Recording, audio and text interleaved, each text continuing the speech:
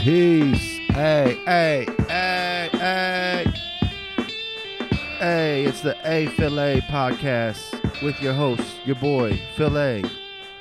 How's it going, people? New season. I am back. We have returned. If you're listening to this, thank you very much. That means you are most likely a long-time listener and subscriber of the A Filet podcast, and I really appreciate you. So shout out to you guys. Been meaning to come back with the new season. Been trying to plan a few things out. But as you know, life goes on and things get in the way. And then sometimes we don't get to follow through with our plans as we had hoped or in the timely fashion that we wanted. But, you know, that's life. Life goes on. And, yeah, we're here. I'm sitting in my living room talking to myself in the podcast, and I'm just going to let it flow. Last night, went to see Little Brother at Brooklyn Bowl, Las Vegas. Was such an amazing treat to see them in 2019. They put on an incredible show. Perfect mix of the new album and old classics. Really just great rap show. I can't describe it better. They were on by 10:30. I was home by 12:30. As they said, grown man rap. We're not going on late. We're not having a million opening acts. We're not going on after midnight. Which is the sad truth. In Las Vegas, we have to deal with that with shows a lot. So, as a fan, man, I appreciated that. So to rapper Big Pooh and Fonte, I salute you, man. As a real rap fan, everybody there had a great time. Man. Also, I don't get out that much, but earlier in the week, me and my lady went to see The Midnight Hour, Adrian Young and Ali Shaheed Muhammad, along with Jack Waterson and a bunch of other great musicians that unfortunately I don't know the names of right at this moment. So both those tours I think probably just ended, but if you ever get a chance to see either of those shows, The Midnight Hour or Little Brother, it is highly recommended from this podcast. 100% A Filet recommendation.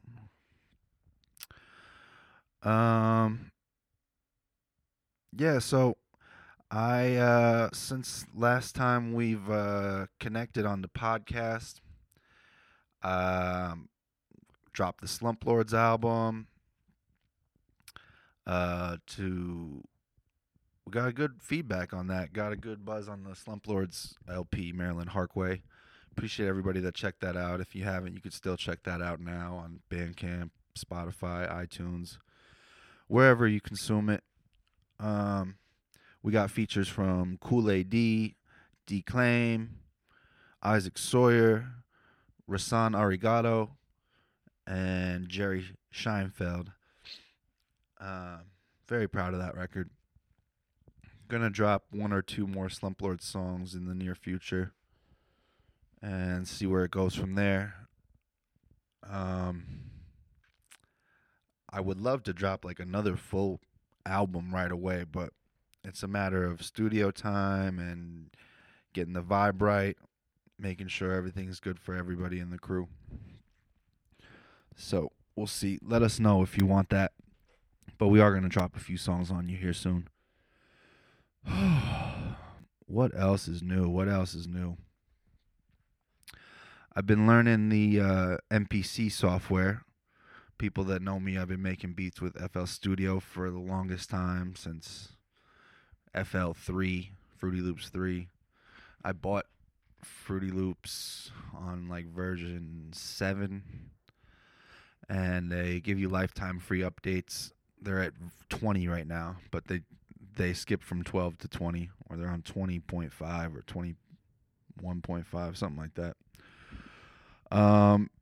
It's amazing to keep learning the new features in audio production, But I've also been forcing myself through the learning curve of learning the MPC software, the software that comes with any of the newer MPC models, whether it's the Touch, the Live, the X, any of those.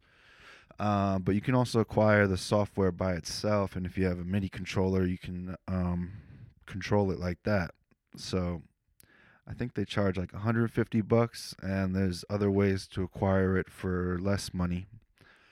So that's what I did. Also, I got the IMPC Pro 2 on my iPhone, and that's been super dope, super helpful, making beats on the go, making beats when your lady's on the computer watching a show that you don't want to watch. It's a great creative outlet. And shout out to Retronyms, the developers that made that app along with Akai. It's a legit MPC on your phone. It's crazy. Yeah,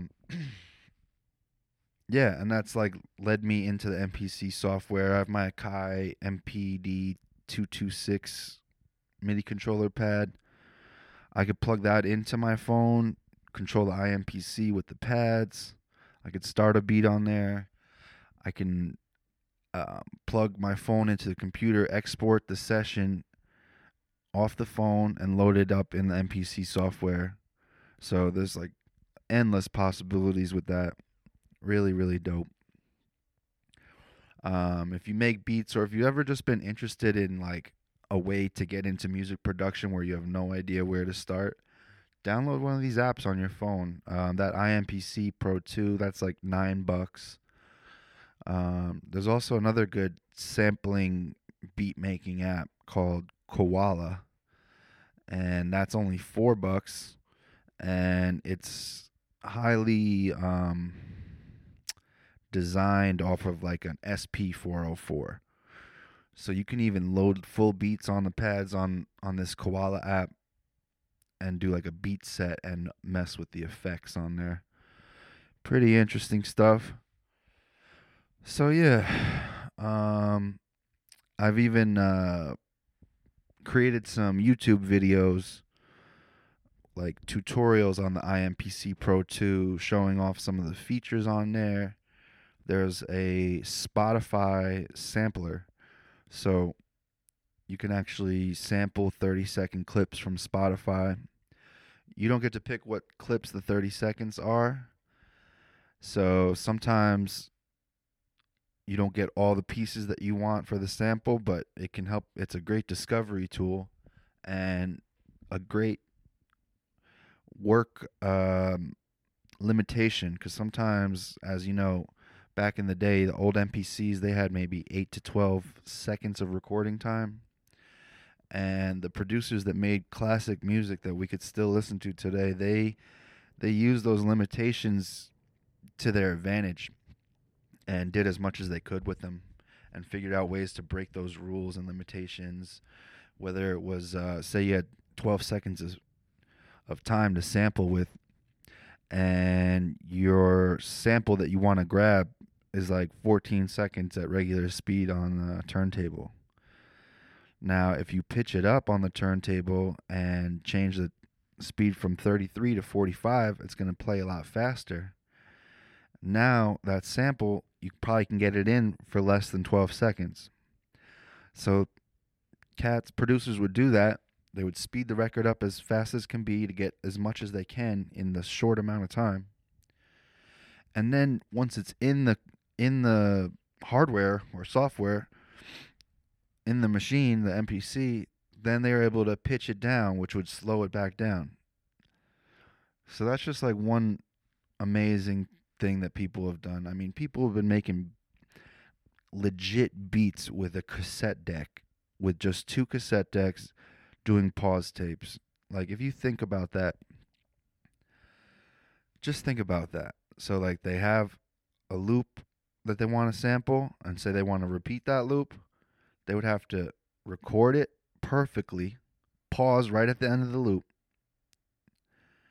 rewind the other tape, get right onto the point where the loop's going to start again, and at the exact moment, let go of the pause button while it's with the record still going, and create those loops over and over again.